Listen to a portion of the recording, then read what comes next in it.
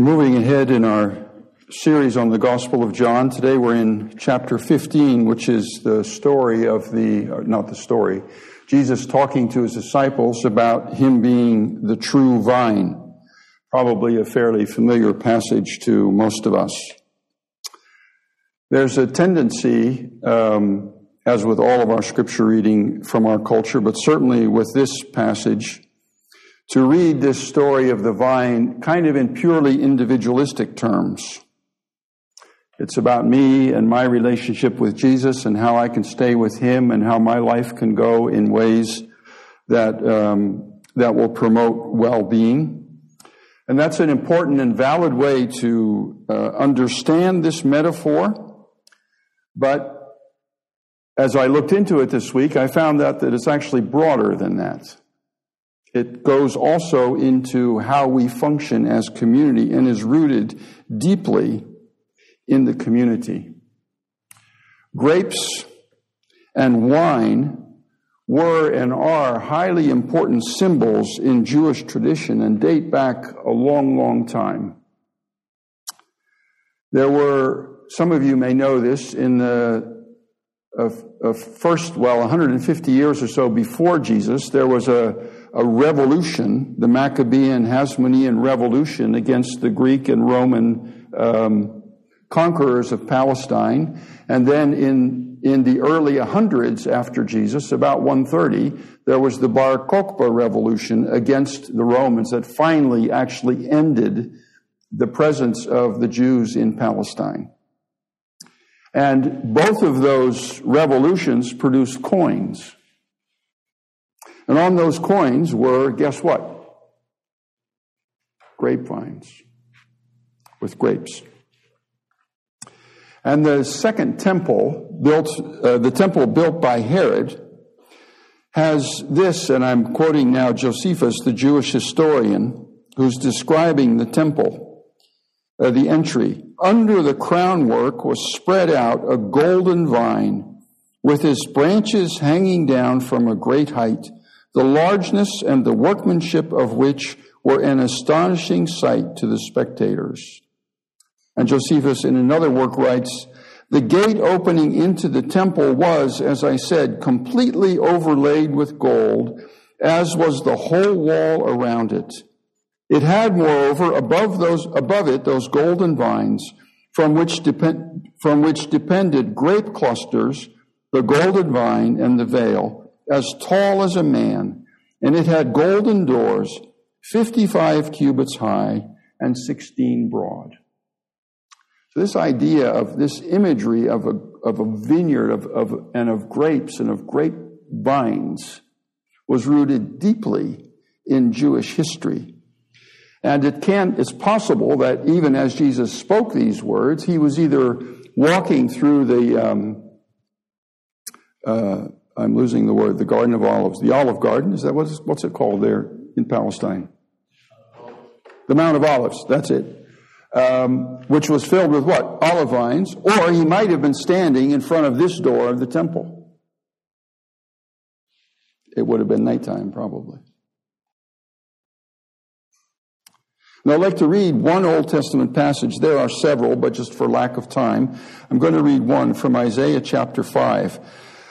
The first 8 verses. You can follow along on the wall, or there are Bibles around if you want to look in a Bible. Certainly feel free to use your own. Isaiah chapter 5. Let me sing for my beloved my love song concerning his vineyard. Okay, so here it's starting out. This is the first Isaiah. This is in the period of time either right before Judah was going to go into exile or perhaps right after. It's right around this time of crisis. My beloved had a vineyard on a very fertile hill. Notice the word here, beloved, okay? My beloved has a vineyard on a fertile hill. He dug it, cleared it of stones, planted it with choice vines, built a watchtower in the midst of it, and hewed out a wine vat in it, and he looked for it to yield grapes. Okay? So he's doing all this work, the farmer. digging the vineyard, clearing it of stones, planting it with vines, building a watchtower so you can keep an eye on it, making the wine vat, and waiting for it to yield grapes. But what happens? It yields wild grapes, grapes that are unusable for the rich wine. And now, O inhabitants of Jerusalem and men of Judah, judge between me and my vineyard. What more was there to do for my vineyard than I have not done in it? I've done everything I can to make sure that this vineyard produces the good grapes. When I looked for it to yield grapes, why did it yield wild grapes? And now I will tell you what I will do to my vineyard. I will remove its hedge, and it shall be devoured. I will break down its wall, and it shall be trampled down. I will make it a waste. It shall not be pruned or hoed, and briars and thorns shall grow up. I will also command the clouds that they rain no rain upon it. In other words, I'm done with this one. If you're not going to do what you're supposed to do, if you're not going to produce the fruit you're supposed to produce, you're just going to have breakdown and disaster. For the vineyard of the Lord of hosts is, listen to this, the house of Israel. And the men of Judah are his pleasant planting. So this is not, he's not talking about people outside, the pagans. He's talking about Judah and Israel, the sons of Abraham. They are his pleasant planting. The beloved has this pleasant planting. And he looked for what? Justice. And behold, there was bloodshed.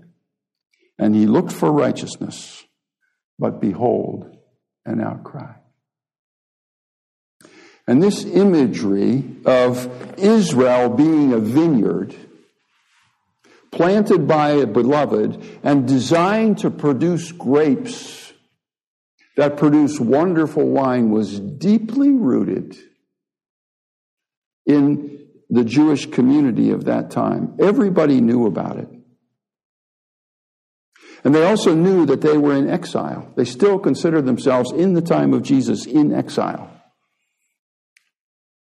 And they knew that they were in exile because they had not been the blessing to the world that God had called them when he called Adam to be. So all of this was in the mix during Jesus' life and ministry. The tension was thick in the air, in the political, economic, religious, and military elements of society. And right on the night before he's going to be betrayed, tortured, tried unfairly, crucified, die, and be buried, Jesus takes his disciples and he says this to them. And now we're going to read John 15.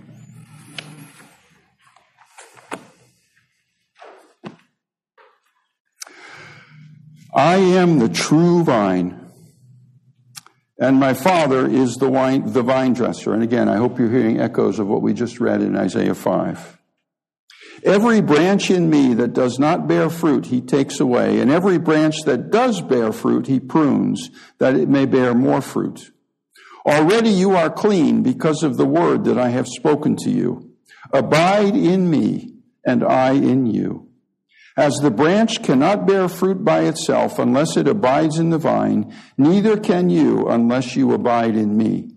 I am the vine, you are the branches. Whoever abides in me and I in him, he it is that bears much fruit. For apart from me, you can do nothing. If anyone does not abide in me, he is thrown away like a branch and withers. And the branches are gathered, thrown into the fire, and burned.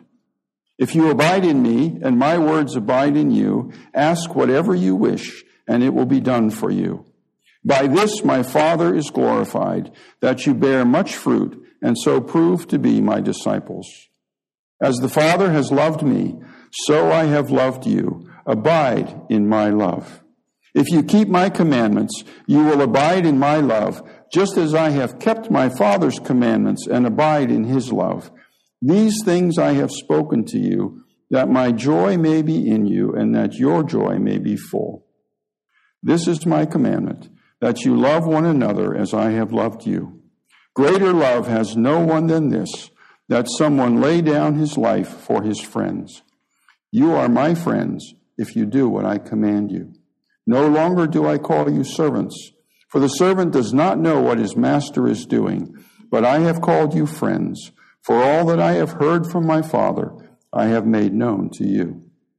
You did not choose me, but I chose you and appointed you, that you should go and bear fruit, and that your fruit should abide, so that whatever you ask the Father in my name, he may give it to you. These things I command you, so that you will love one another. So Jesus is saying, I am the true vine. My Father is the vine dresser, the husbandman, the farmer. And what does this farmer do to the vine?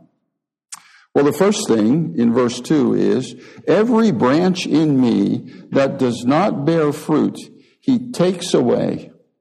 And every branch that does bear fruit, he prunes, that it may bear more fruit. Now, I'm not a Greek scholar, but I understand from some commentaries that this word takes away, where Jesus says, every branch in me that does not bear fruit, he takes away, can also mean lift up. And so there's this image here, suggests some, that this is not a cutting off and taking away from the branch. It's a lifting it up out of the dirt, and you can picture this happening if you have any climbing plants at all. Lifting it up out of the dirt where it doesn't get the right sun and nutrients, and certainly where the clusters of grapes can't grow. Lifting it up and putting it up on the, what do they call that thing that they put the plants on? Anyway, you know what I mean. So he's not cutting it off and taking it away. He's lifting it up and putting it in a place where it has a chance to root and get the sunlight and the rain and grow this rich bunch of grapes. And of course, pruning, we all know, is not designed to destroy things. It's designed to give the branch life. The actual word that's used here is the same word from which we get our word catharsis, cleansing. So this vine dresser, God, through Jesus, is doing what he can in love to make sure that we who are in the vine are growing and developing and getting the nutrients we need in order to do what? In order to bear fruit.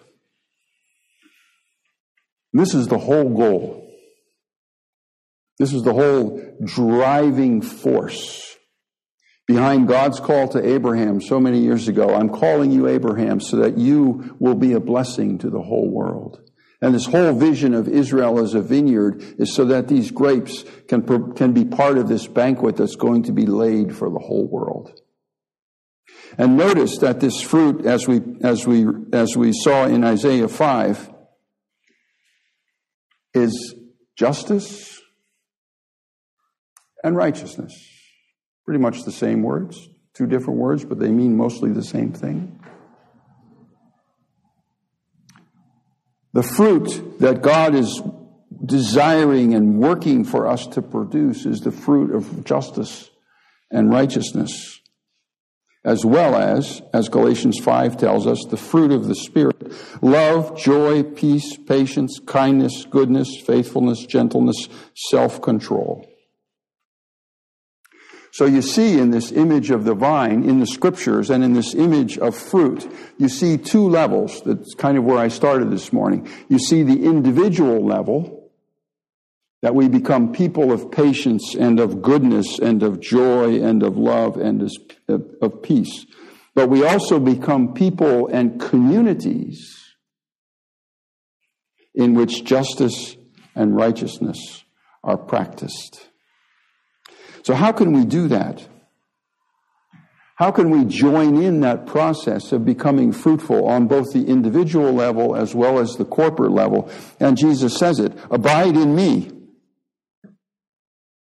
Abide in me, and I in you.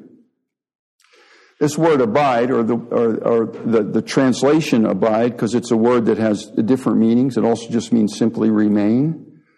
But it's translated abide 43 times in the New Testament. 40 of those times are in the Gospel of John and the first 2 letters of John. So if you'd like to take some time and do a word study, again, I don't have time to do all that this morning, you'll see this focus in John on abiding, and it has lots of different meanings. And again, I just don't have time to go through all that this morning. Jesus says, abide in me and I in you. And then he says this, as the Father has loved me, so have I loved you. Abide in my love. As the Father has loved me, so have I loved you. Abide in my love. Jesus is calling us to know and to experience, to understand that we are beloved children of God. That, I think, is here, anyway, the fundamental meaning of this word abide, is the experience and knowledge that I am a beloved child of God. And I think that what Tim Keller was saying about death, like, we all know we're going to die, but we don't really know we're going to die until the doctor says, you really are going to die. We all talk about being a beloved child of God, but I think most of us don't have much idea what that means. It's just hard to know that. There's so much in our own selves and so much in our lives, so much around us that argues against that. Jesus is saying, know for sure that you are a beloved child of God. And when you know that and you abide in that love, you're abiding in me. I'm sure almost all of you will be familiar with the name of Dietrich Bonhoeffer. Lived in the first half of the last century. German by birth. Was a brilliant student of theology, and also lived through the years of Nazism, and of course during the Second World War. And he was a man who I believe is known for his ability to combine both this personal aspect of knowing that I'm a beloved child of God with bearing fruit in the world in which he found himself, in that terrible world of pre-World War II Nazi Germany, and combining those two. And just to give you a little background on him, in case you aren't familiar with him, but in case you are, just to remind you, just a short little description on video of some of the things that he went through, his life experience.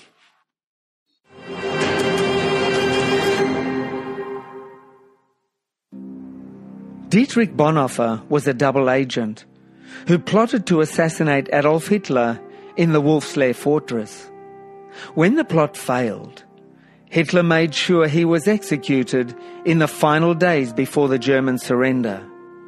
Today, he is hailed as a 20th century martyr, and you can find his statue among the sculptures of the 10 modern martyrs above the west entrance of Westminster Abbey in London. But who was he really? And why is his name widely known? And why is he a martyr? To find out, we need to go back to a time in history when there was a huge upheaval in our world. A World War I German corporal from Austria had a vision for Germany and the world. His name, Adolf Hitler. The German nation was despondent after the defeat of World War I, the end of the monarchy, and the subsequent economic collapse. The charismatic Hitler offered a new government to replace the monarchy and appeared to be the nation's answer to their prayers. Now, the rise of the Third Reich brought the aristocratic and highly educated Christian pacifist Dietrich Bonhoeffer into a collision course with Hitler and the Nazi regime. Bonhoeffer struggled with the moral dilemma, his religious views, and the courage to do something about the persecution of the Jews. In order to avoid compulsory military service, Bonhoeffer's brother-in-law helped him get a job with the German Secret Service, the Abwehr. Soon he became a double agent and was involved in foreign travel, secret meetings and resistance plans, and was soon part of a plot to assassinate Adolf Hitler. Hitler viewed Bonhoeffer as a threat. He was banned from Berlin, forbidden to write, speak or publish. He tried to sabotage the Nazi war effort and smuggle German Jews to Switzerland. Bonhoeffer's personal mantra was, "Silence in the face of evil is itself evil. God will not hold us guiltless. Not to speak is to speak. Not to act is to act." He was arrested for his work as a double agent and assisting Jews to escape from Germany. When the plot, Operation Valkyrie, failed, Bonhoeffer's connections with the other conspirators were uncovered and he was sentenced to death. He chose to face imprisonment and execution with courage and to be faithful to the principles of his beliefs in God. He advocated that Christianity should transform your life and your actions. A famous author wrote this: "The greatest want of the world is the want of men. Men who will not be bought or sold. Men who, in their inmost souls, are true and honest. Men who do not fear to call sin by its right name. Men whose conscience is as true to duty as the needle to the pole. Men who will stand for the right, though the heavens fall." Today, Bonhoeffer is celebrated for his Christian ethics, and his theological writings are considered to be classics throughout the Christian world. His work is centered around the amazing grace that God offers each one of us.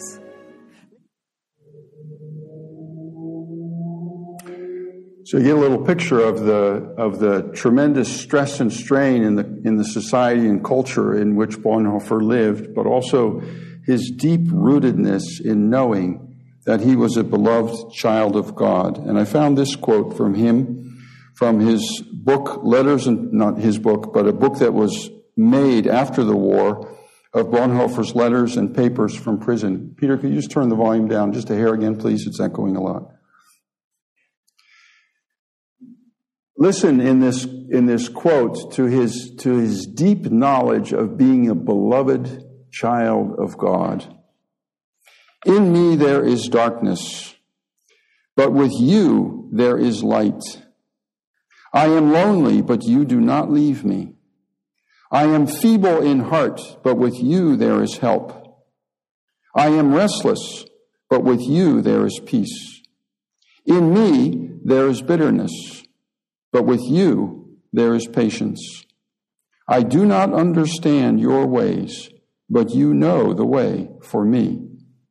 Lord Jesus Christ, you were poor and in distress, a captive and forsaken as I am. You know all men's troubles. You abide," there's the word, "you abide with me when all men fail me. You remember and seek me. It is your will that I should know you and turn to you. Lord, I hear your call and follow. Help me." This deeply personal relationship with Jesus, knowing that he's a beloved child of God, that then was the force that drove him into the politics of his time, whether you agree with what he did or not. It's what drove him. So you may say, and I think we all have this, okay, it says abide in God's love. What does that mean? And of course there are lots of spiritual disciplines that help us do that. Keller mentioned that with his own particular prayer life, and those are all things that we should do. But again, those sometimes can be just a little vague and sometimes not all that practically helpful. Jesus gives us a clue in this passage when he says, if you keep my commandments, and remember last week we talked about this word keep, not meaning obey, but meaning preserve or guard or care for. If you care for my commandments, you will abide in my love. If you care for my commandments. So if you're thinking to yourself, I don't know if I'm abiding in his love, care for his commandments. And what is a commandment? This is my commandment, that you love one another as I have loved you. Greater love has no one than this, that someone lay down his life for his friends. So if you want to know whether you're abiding in Christ, you take the step to obey, to observe, to keep, to watch for, to preserve Jesus' commandment. And what is that commandment? That we love one another. In other words, you step out in love towards your partner, your child, your parent, your colleague, the other driver, whoever it is that God has placed in your community. I first came in contact with the writings of Bonhoeffer in the early 1980s. Was in Nigeria at the time, and I believe, actually, I'm a little bit ashamed of this, or ashamed of my community. I had never heard of him before. And I got his book. It's a little green book. It was at that time a green paperback book. It's the classic version, The Cost of Discipleship. Maybe some of you have read it. Just blew me away. And at that time, I was struggling with these same things. What does it mean to abide in Christ? And what does it mean to go out and love people? And that's just not a simple thing. That was a crucible. Those were not easy days. Sometimes you think, I'm just not doing what I need to be doing. So how can I be abiding in Christ? I don't know what that means. I don't know what that feels like. I don't experience it. And that can be a real struggle, a real tension point. And very early in the chapter, the first chapter, I don't remember which page it was on, but this quote leapt out at me. And here it is. Only the one who obeys believes. And only the one who believes obeys.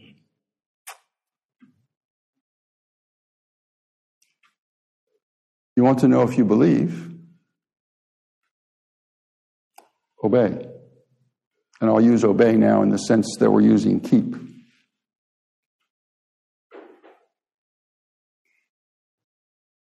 See how those two are linked together? And if you're just believing without keeping, then you have some more work to do. And if you wonder if you really are believing, if you really are abiding, if you really are understanding that you're a beloved child of God, then go out and obey. And those two work together. And they work together on the personal level and then feed through and lead to a concern and a willingness to sacrifice whatever it costs for justice and for peace and for righteousness in the society in which we live. Abide in me, says Jesus.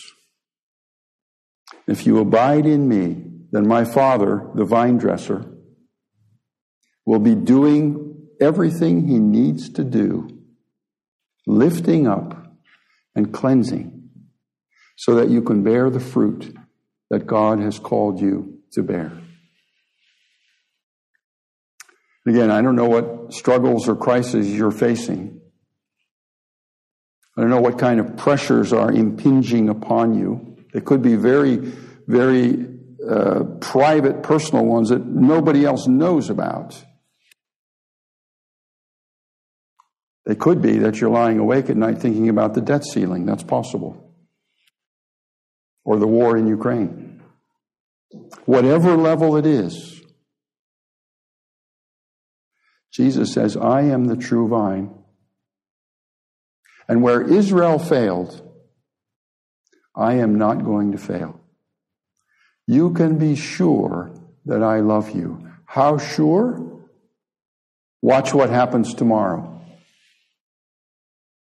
Watch me get tortured. Watch me get betrayed. Watch me get abandoned. Watch me get tried falsely. Watch me get crucified. Watch me die. Watch me get buried. If you want to know whether I love you or not, just look at that. And hear me say from the cross, Father, forgive them, for they know not what they do. Father, into your hands I commend my spirit.